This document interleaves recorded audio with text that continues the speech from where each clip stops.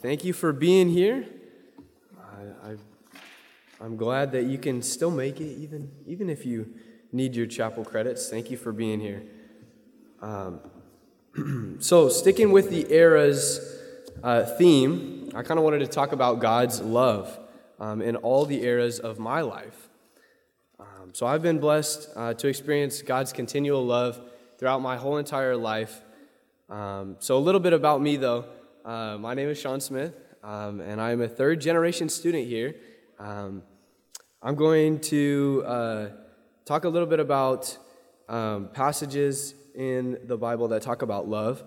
So I'm going here on a Bible scholarship, as you mentioned. So if you have a Bible with you, or on your phone, or somebody next to you, I want you to turn over with me to 1 Corinthians 13. 1 Corinthians 13, that's in the New Testament. And so this passage is all about love. So let's go ahead and read that. Starting in verse 1, it says, "If I speak in the tongues of men or of angels, but do not have love, I am only a resounding gong or clanging cymbal. If I have the gift of prophecy and can fathom all mysteries and all knowledge, and if I have faith that can move mountains, but do not have love, I am nothing. If I give all I possess to the poor and give over my body to hardship that I may boast, but do not have love, I gain nothing." So these are some of the things that we are and that we can do, but without love, it doesn't mean anything. Continuing on in verse 4 through 7, this passage I really love because it's important, and I've seen this thing where I'll get to it later. Let's go ahead and read it, and then after we'll go back through and I'll do something pretty special. But as I read this passage, reflect on yourself and just kind of hear these words as I read them. Verse 4 says, "Love is patient, love is kind. It does not envy, it does not boast. It is not proud. It does not dishonor others. It is not self-seeking. It is not easily angered. It keeps no record of wrongs." Verse 6, "Love does not delight in evil, but rejoices with the truth. It always protects, always trusts, always hopes, and always perseveres." So this passage, I was taught that if you replace the word love in this passage, or every time it talks about love, with your name, I want you to go ahead and read that to yourself, and I'll read my name in place of love, but go ahead and think about all the things that you can be replaced with. So instead of love is patient, let's put in your name and say Shawn is patient. So every time, I'm going to go ahead and reread that, but put in your name and just think about all the things that you want your life to be and how you want your life to be lived and how people want to know you and recognize you and say, wow, they're so patient, they're so kind. So put your name in here as I read along, and just think about the things that you might need to improve on or things that you're very good at, and embrace those. Starting in verse 4 again, it says, "Shawn is patient, Shawn is kind.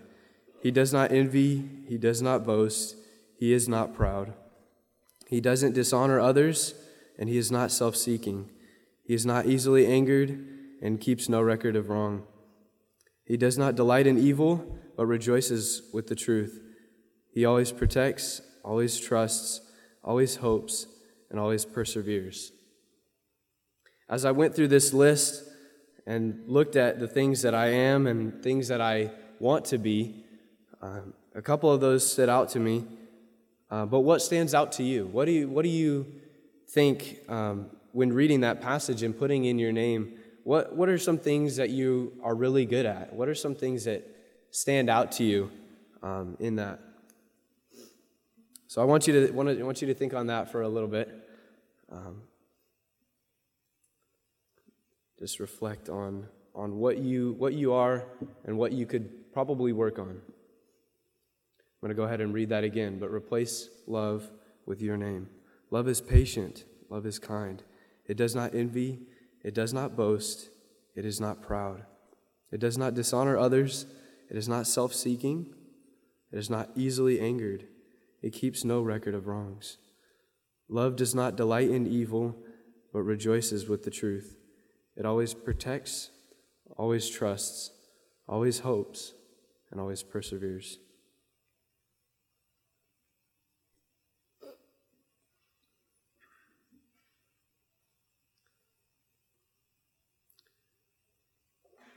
Continuing in verse 8, it says, "Love never fails, but where there are prophecies, they will cease. Where there are tongues, they will be stilled. Where there is knowledge, it will pass away. For we know in part, and in prophecy in part. But when completeness comes, what is in part disappears. When I was a child, I talked like a child. I thought like a child, and I reasoned like a child. When I became a man, I put the ways of childhood behind me. For now we see only a reflection, as in a mirror. Then we shall see face to face.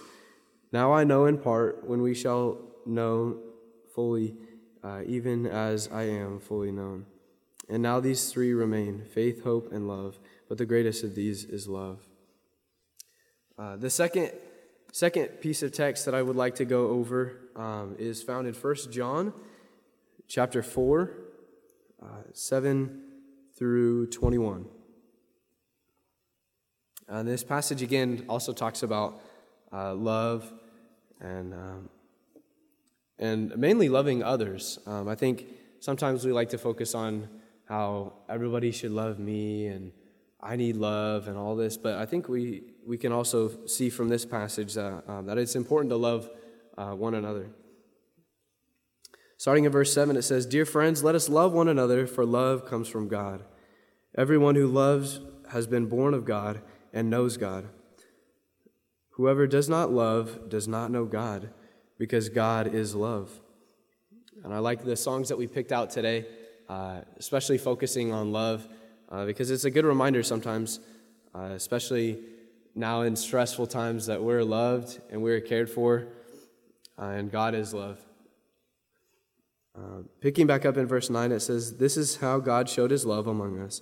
He sent his one and only Son into the world that we might live through him. This is love, not that we've loved God, but that he has loved us and sent his Son as an atoning sacrifice for our sins. Dear friends, since God so loved us, we ought to love one another. No one has ever seen God, but if we love one another, God lives in us, and his love is made complete in us. This is how we know that we live in him, and he in us. He has given us his Spirit. And if we have seen and testified that the Father has sent his Son to be the Savior of the world, if anyone acknowledges that Jesus is the Son of God, God lives in them, and they in God. And so we know and rely on the love that God has for us. God is love. Whoever lives in love lives in God, and God in them. This is how love is made complete among us, so that we will have confidence on the day of judgment. In this world we are like Jesus. There is no fear in love, but perfect love drives out fear, because fear has to do with punishment. The one who fears is not made perfect in love. Verse 19, we love because he first loved us. Whoever claims to love God and yet hates a brother or sister is a liar. For whoever does not love their brother and sister whom they have seen cannot love God whom they haven't seen. And he has given us this command: anyone who loves God must also love their brother and sister. So just some things to wrap up. I really like that scripture in 1 Corinthians 4, that we can replace our name with love. But go over that list once again and think about some of the things that you can be and that you are, and some things that you might need to work on, or things that you can improve in your life. Thank you very much for having me up here. I want to close in a prayer to remind all of us that you are loved by God. Dear Heavenly Father, we thank you for this time, a time that we can worship you. We can remember that you love us so much that you would send your Son to die on the cross for our sins. Lord, we're so thankful for the love that you have for us, which enables us to give love to each other and make this world a better place when we love others with the same kind of love that we want to receive. Lord, you've blessed us with so much. You've loved us our entire lives, even through the eras that we might have been down and sad and in a hard time, but you still love us, and there are good people that can help us get through that. Lord, when we thank you for all that you've done for us and the opportunities that we have to be here this morning and to remind ourselves that we are loved by you and by each other here. Lord, we just thank you for this time again. In your son's name we pray. Amen.